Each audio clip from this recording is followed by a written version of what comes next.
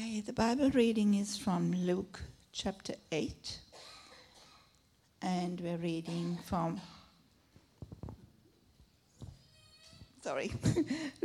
verse 4 to verse 18. But before we start reading, I'll ask for God's blessing on Joel as he brings God's word to us.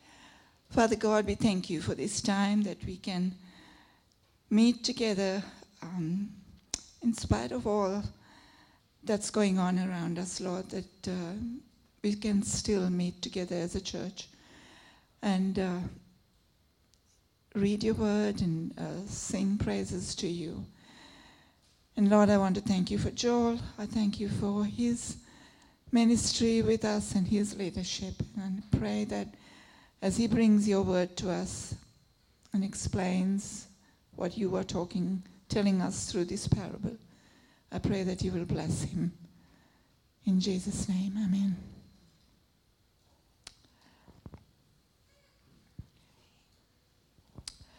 The parable of this is very small.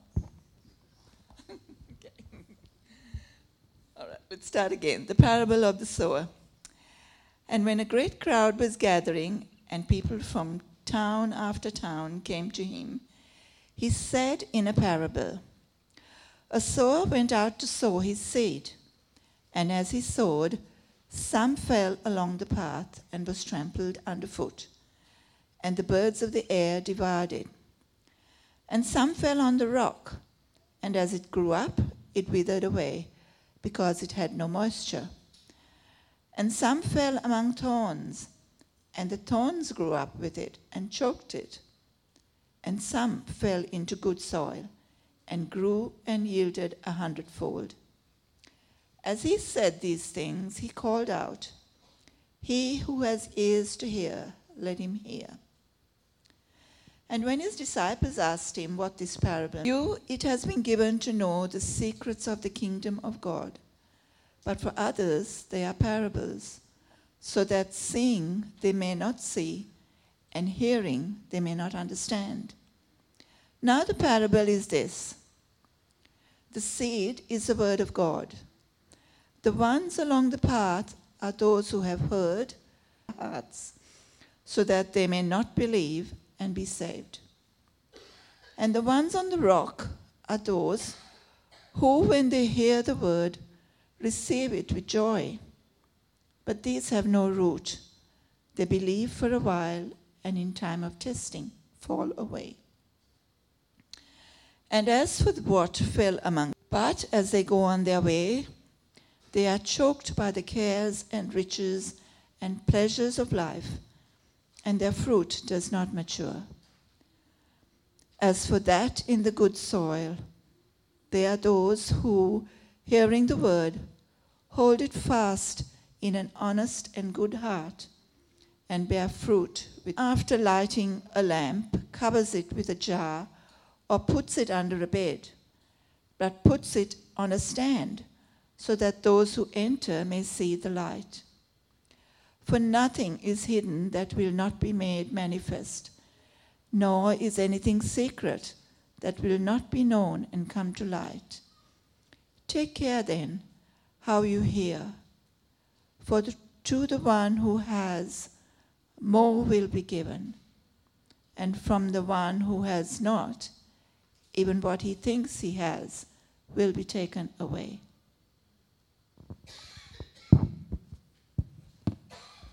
Thank you.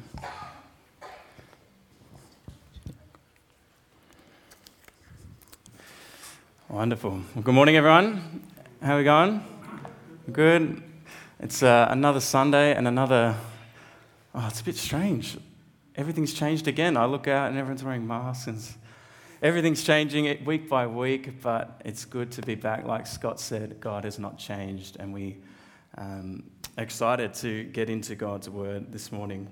For those of you who might not know me, my name is Joel, and it's really my privilege to be able to lead us as we look at God's word. And I don't know, when Scott showed the Lion King there, for a moment I was just like, I'm pretty tempted to just be rugged up on the couch watching a movie this morning as the rain gently falls. But I reckon what we're doing this morning is far greater than that. All right, so rev up, get excited. It's the first Sunday of the year. I don't know about you. Hands up if you're like optimistic and excited about a new year starting. All right. How many of you are a bit more like me and you feel like it's a bit bad to admit it, but you're a bit more pessimistic, you're a bit more anxious and apprehensive? There's a few of us. Everyone in the second was a bit like this, you know. The first group was like this. Anyway, regardless of how you're feeling this morning, I want to share with you, I feel like what God's put on my heart this morning, and share from this parable that possibly one of the most important things for our lives this year is how well we hear the Word of God. Absolutely of utmost importance, how well we hear the Word of God, and then how we respond to it. And what I pray for this morning is that we would, make resolutions around that, would make decisions and commitments around that. That would be a focus in terms of how well am I going to hear the Word of God. And so we're going to look at this parable. It's one of three parables, the only ones that Jesus gives a clear explanation of what it means. So it shows how important it is for us. And we're going to start sort of at the end and see the goal. And then we're going to heed some of the warnings that the parable gives us, and then finish with the final command and instruction. So, first up, the goal. The goal is in verse 15 there, to be good soil. If Jesus is explaining there's four sort of different types of ground, the goal, the one that he highlights as good is the good soil. And so the first thing that a good soil does is it hears the word of God. And as we read through this parable, the parable talks about the seed, which Jesus says is the word, when you try to read it on the screen. So get one of these real Bibles. So when Jesus says the word, he's not saying Bible, but he's more meaning his message. The whole sort of complete message. It's the Greek word logos, which is used in John 1 to describe Jesus.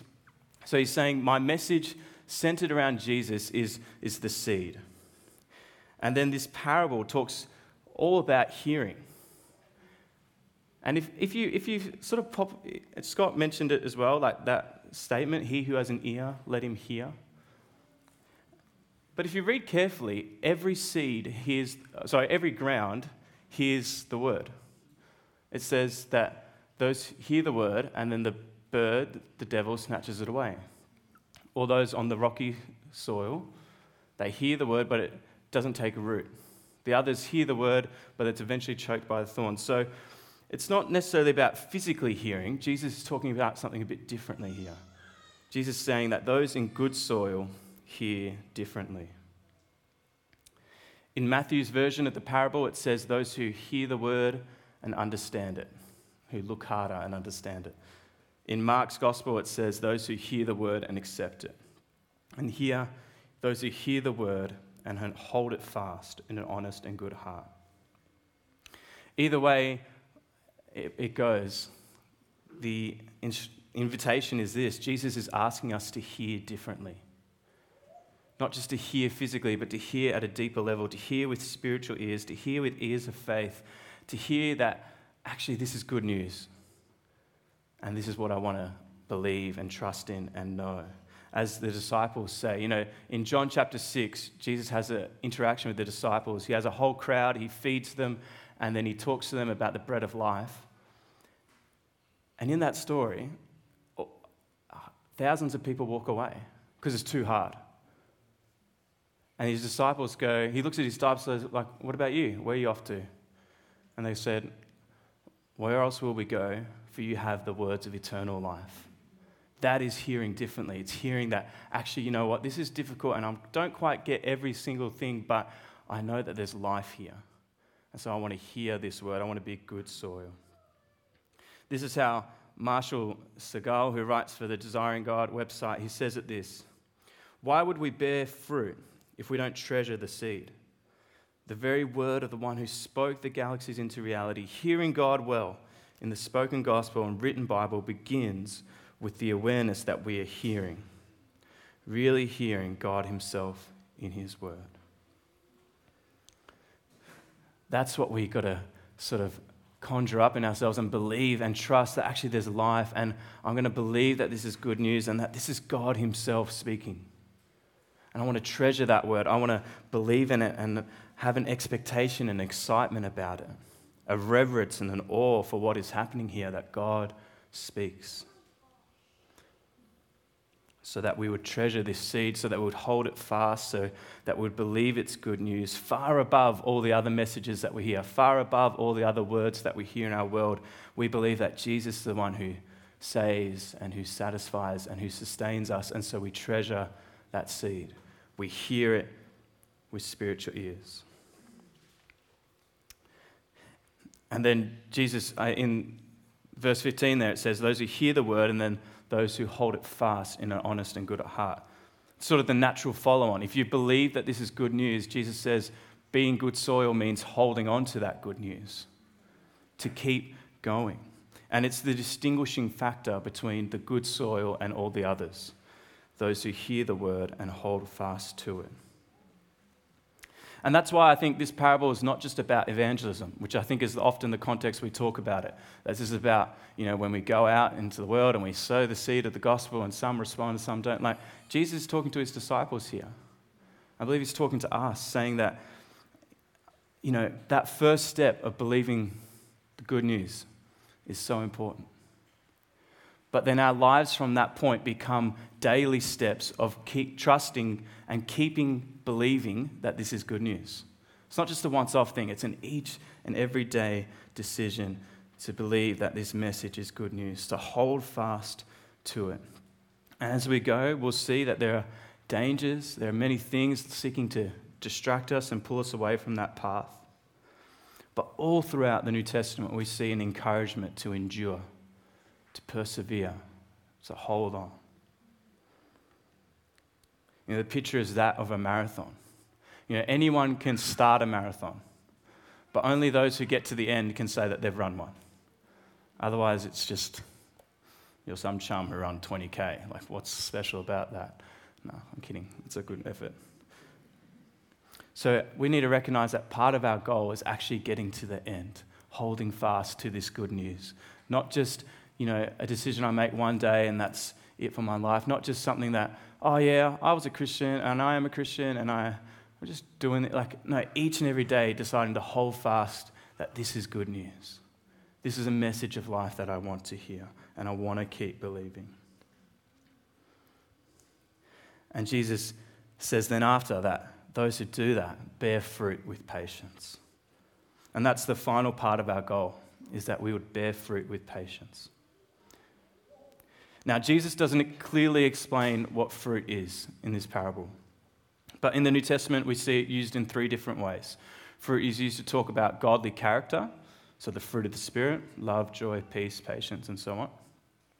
Peace is used to talk about good work. Fruit is used to be talked about in terms of good works. So not the root of our righteousness, but the fruit of our righteousness. We don't earn our way into God's good books by doing good things, but because we are righteous, because we are saved, we then respond by doing good and worshipping him. So fruit is godly character, good works, and then finally new believers. And I believe that's what God wants to do. They all apply.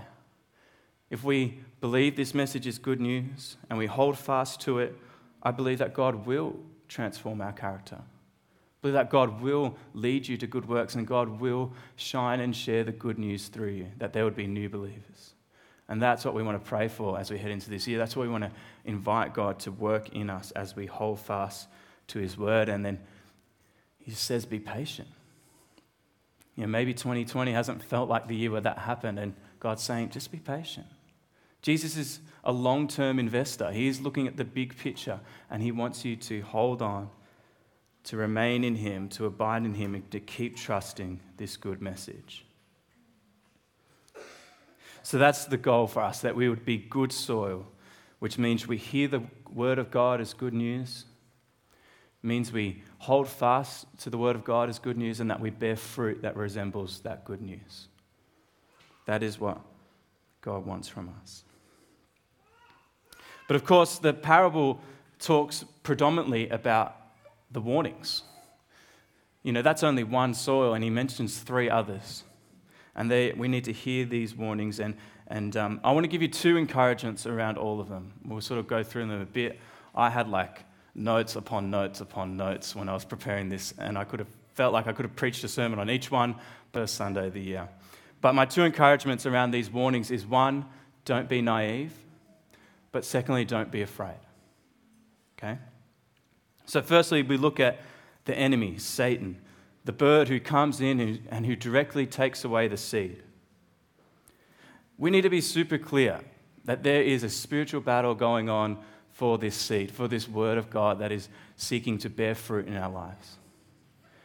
We need to be super clear that the enemy is working against you so that you don't hear the word, so that you don't hold fast, so that you don't bear fruit.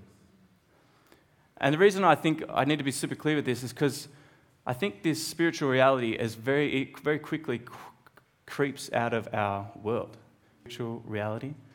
And that creeps into our lives, into our world. So we need to be clear there's a battle, there's an enemy.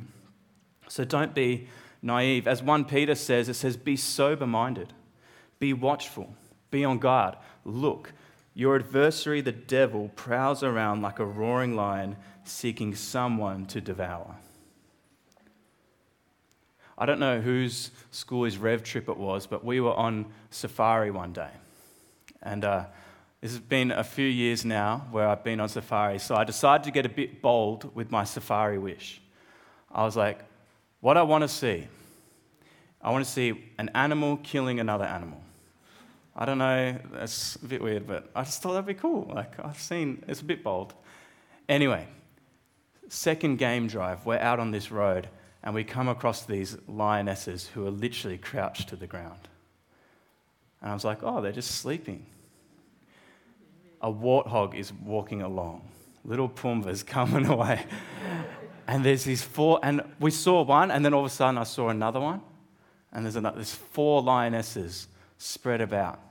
This warthog just casually walking along. And then all of a sudden these lionesses pounce.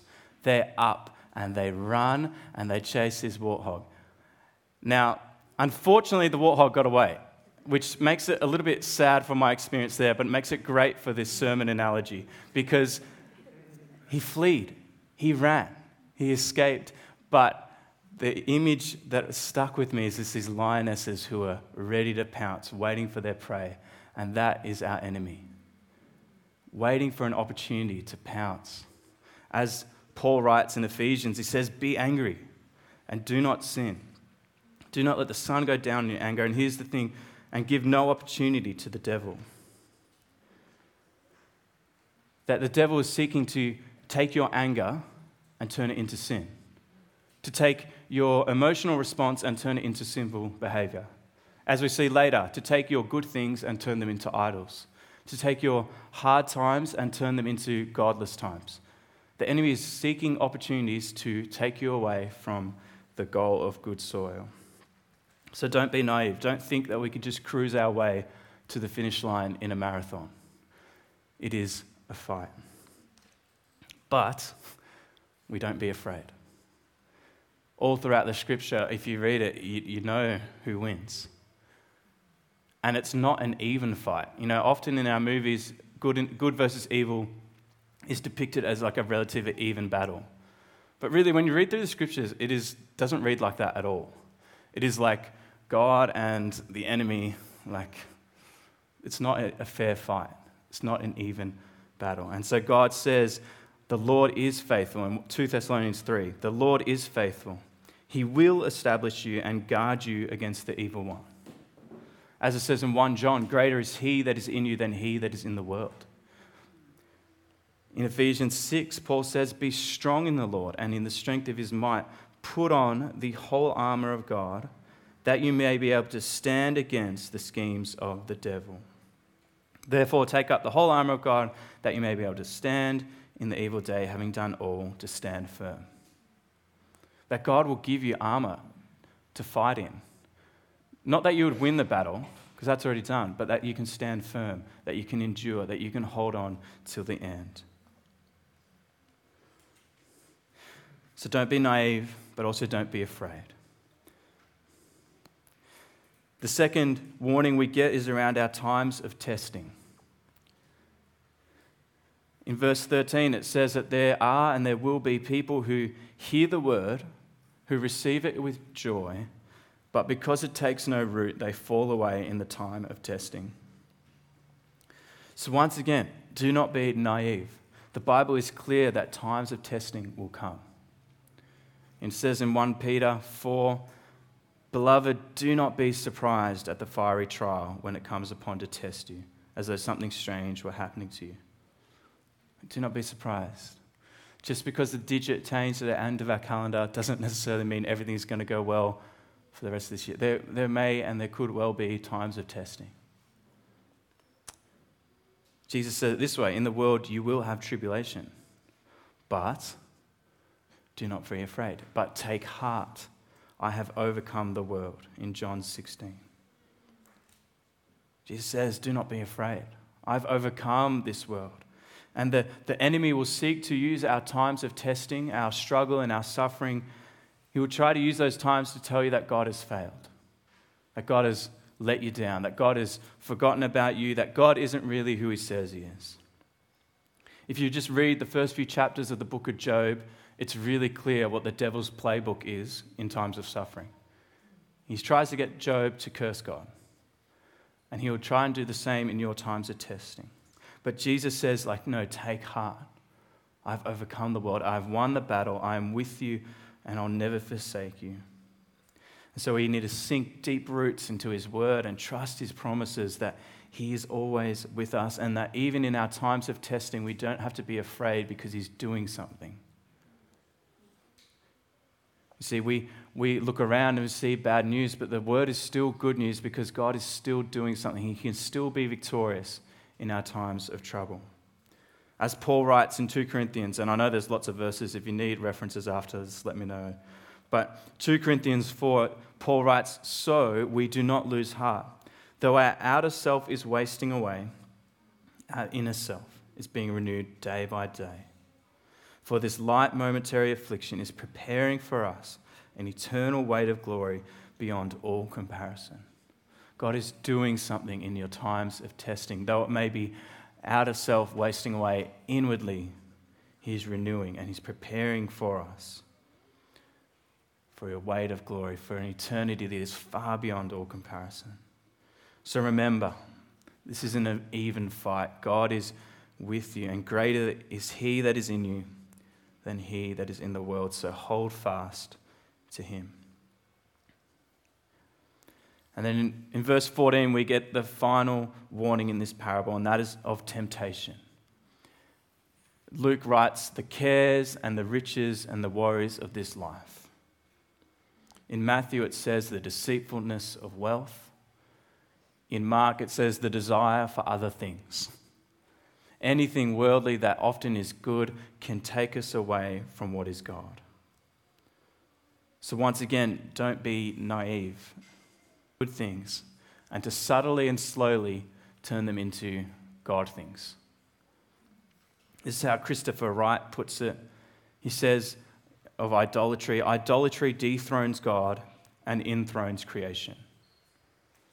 Just that is what the enemy is trying to do, to dethrone God in your life and instead enthrone creation, created things.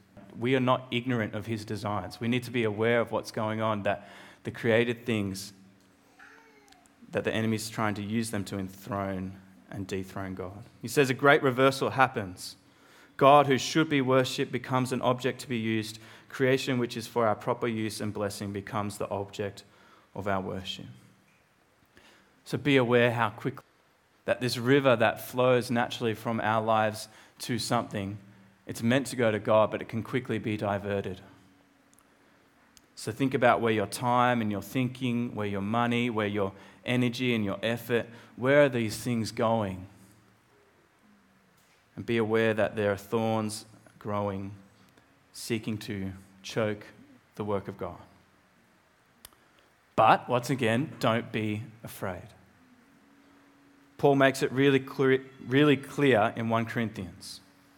He says, "No temptation has overtaken you that is not common to man. God is faithful, and he will not let you be tempted beyond your ability, but with the temptation, he will also provide the way of escape, that you may be able to endure it. Therefore, my beloved, flee from idolatry. Paul's saying, flee from idolatry. Run the other way. And as you do that, God will provide a way of escape. I know I've experienced this in my own life over the last couple of months as I've been talking and working through some of the temptations and struggle that I face. And for a while there, it was like, you know what? I was struggling to believe this promise. Because I was like, way of escape, this feels like there is no escape. It feels like there's no way around it. But the reality was, I wasn't looking for the exit sign. I was quite happy in the room. I was quite happy just being there. And it wasn't until I was convicted and my flaws came to light that I was like, actually, you know what? Something needs to be done. And that's when I started looking for the exit signs. I started turning towards God, and all of a sudden, God proved himself to be faithful. God proved himself to provide a way of escape as he continued to lead me in his way.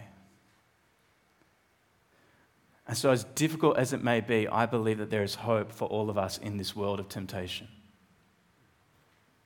We need to believe that God is faithful, that he provides a way of escape, and that we can flee from idolatry, which we will need to do if we seek to hold fast to the Word of God. So don't be naive.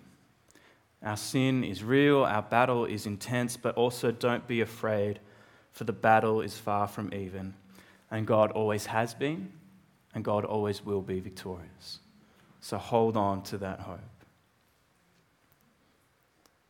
But lastly, I want to finish with, I think, where Jesus kind of lands with this passage. And we often sort of detach it from the parable because it's got a different heading in your Bibles. But originally, it would have been one section of teaching. So I just want to have a read of verse 16 to 18, where Jesus gives a very clear instruction about how his disciples should apply this parable.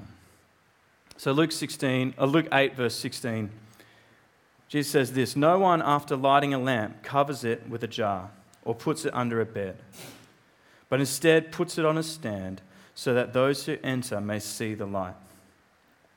For nothing is hidden that will not be made manifest, nor is anything secret that will not be made known and come to light. Take care then how you hear. For to the one who has more will be given, and the one who has not, even what he thinks that he has, will be taken away." So did you get that? Verse 18. I think, highlighted there. Take care then how you hear. In this whole passage that we've read from verse 4 to verse 18, this is the only imperative verb, if you want to get into your Greek grammar. It's the only sort of vital instruction that Jesus gives. He says, take care then how you hear. That we have this spiritual battle, we have times of testing, there is temptation, and God desires for us to be good soil. And Jesus' instruction in all that is then take care how you hear. And Jesus gives us 3 quick reasons why.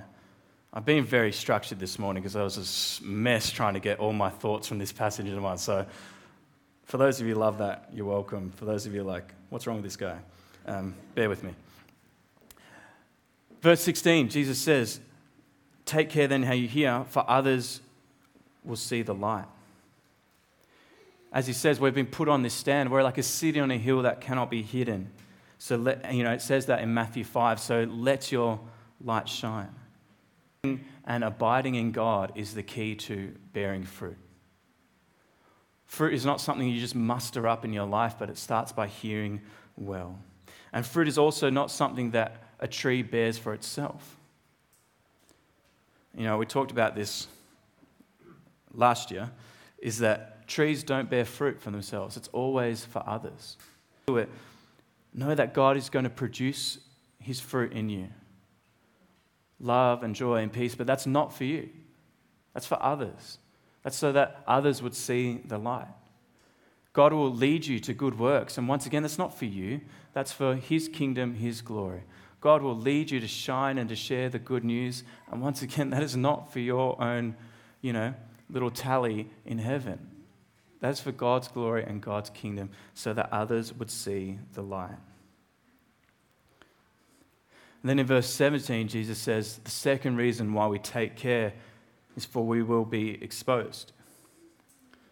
Jesus uses some tricky sort of double negatives, but essentially what he says then is what is hidden will be made known, and what is secret will come to light. And I think in the context of the parable, what Jesus is saying is your ground will be discovered eventually. The soil of your heart will become known. The lack of roots will be made manifest, or the thorns will become evident. Just because things look good on the outside doesn't necessarily mean things are right on the inside. And that's a warning for us that God doesn't just want things to look good. God's not just concerned about your public life, he's really concerned about your private life. He doesn't want just the actions and the behavior, he wants your heart. And that's where he's looking. And so it's a warning for all of us, and it's an encouragement for all of us that don't just play this game, but sink roots. Get rid of the thorns in your own heart and in your own life, for our lives will be exposed. Eventually the ground will become known and will be judged accordingly. But perhaps the greatest invitation and the greatest warning is there in verse 18. Take care then how you hear, for to the one who has, more will be given, and from the one who has not, even what he thinks that he has will be taken away. Essentially, what I think Jesus is saying here is that those who hear well will hear more. And those who hear poorly will be hardened in their heart. As Scott alluded to in his talk, that Jesus speaks in these parables and people don't understand. People don't hear. And that's the nature of the Word of God, is that either you are softened by it or you're hardened by it. As the Word of God goes out, you're either drawn to it or you're repulsed by it. But the beauty of the gospel is that Jesus turns to his disciples and he says, to you, it has been given to know the secrets of the kingdom of God. And when you think about the disciples, they didn't earn that spot at the table. They were a ragtag bunch of guys, uneducated, from all different walks of life, and Jesus says, I choose you. Come and follow me. I'll show you the way of life. And he says to them, I'll give you the secrets to the kingdom of God. You will know the truth and the revelation of who God is. And I believe the same is true for us. That as God chooses us, he invites us by his grace to know the truth, to receive the revelation of God, the Father and the Son and the Spirit. And it's not a matter of intellect or social standing. He says, to you it's been given. And our role then is to take care how we hear. Such an important message, such a great message of good news and life. And so take care then how you hear. I mean, it's pretty simple. I remember when I finished year 12, sort of post year 12, I had a group of friends at school, and then they invited me to hang out. But I wasn't super keen on their version of hang out. So I said no. And 2 weeks later, they invited me again. I said no. About a month or so later, they invited me again. I said no. And then you know what happened? They stopped inviting me. Stopped asking me, because I kept saying no. I've been, if you want to use the passage, I've been sort of hardened to the message. And what I've learnt is that the more you say yes to invitations, the more invitations you get. It happens in life, and I believe every time we hear the word of God is an invitation for us to respond. And we can respond poorly by rejecting it, by not applying it, by just letting it go in one ear, out the other, by just moving on quickly and not reflecting. Like, we can respond poorly to that invitation. And it makes sense then that our hearts are then slowly hardened to that message. But Jesus says if we say yes, if we hear well, we will hear more. And we'll continue to know more of this truth and to continue to know more of the secrets of the kingdom of God, to know more of what this message is all about. And so I want to encourage us this morning to cherish this word and to treasure it and to hear well. Not just here on Sunday, but each and every day. Make resolutions about how we're going to hear the word of God. That we decide, you know what, when I come to church and we're going to hear the message, I'm going to come expectant. Ready to learn, ready to listen, ready to get something out of it, regardless of who's speaking. You know, when at home in my room, I'm going to open the word and I'm going to dive into God's message. I'm going to read it, regardless of how I feel. If I'm encouraged by something, I'm going to share it with someone else. I want to go deeper. I want to be on sort of the mission field, sharing this message and learning more about it. That the good news would be a natural part of our language and our conversation. That we wouldn't just talk about sport all week, but would actually find ways to talk about the message of life. And as we make decisions about how we hear it, I also want to encourage that we'd also think about how we're going to respond to it. That, like for me, as I learn to, when I get an invitation, try and make my default yes rather than no. It's really hard. But it's like, I want my first yes. Like if you say it, I'm going to obey it. If you inspire something, I'm going to move and act. If we feel the Spirit working, that would actually move with that. If we feel convicted about our sin, about our lives, that would actually deal with it. And we wouldn't just hear it and let it go, but actually take care of how we hear. For I believe God has spoken to us, and God will continue to speak, and his message is good news. And how we hear that word, how we hear that message is going to be one of the most important things for our lives this year. So I just want to give you just a moment this morning, and just to give you just a minute or two of silence, just for you to reflect in your own heart. To hear that word, take care then how you hear. What does that mean for you today, this week, this month, this year? Maybe there are some decisions that need to be made about temptation or about our times of testing or the spiritual battle that we're in. Maybe we need to consider what it means to be good soil and ask the Holy Spirit to nurture that in our life. I just want to give you a couple moments. Take care how you hear. What does that look like for you?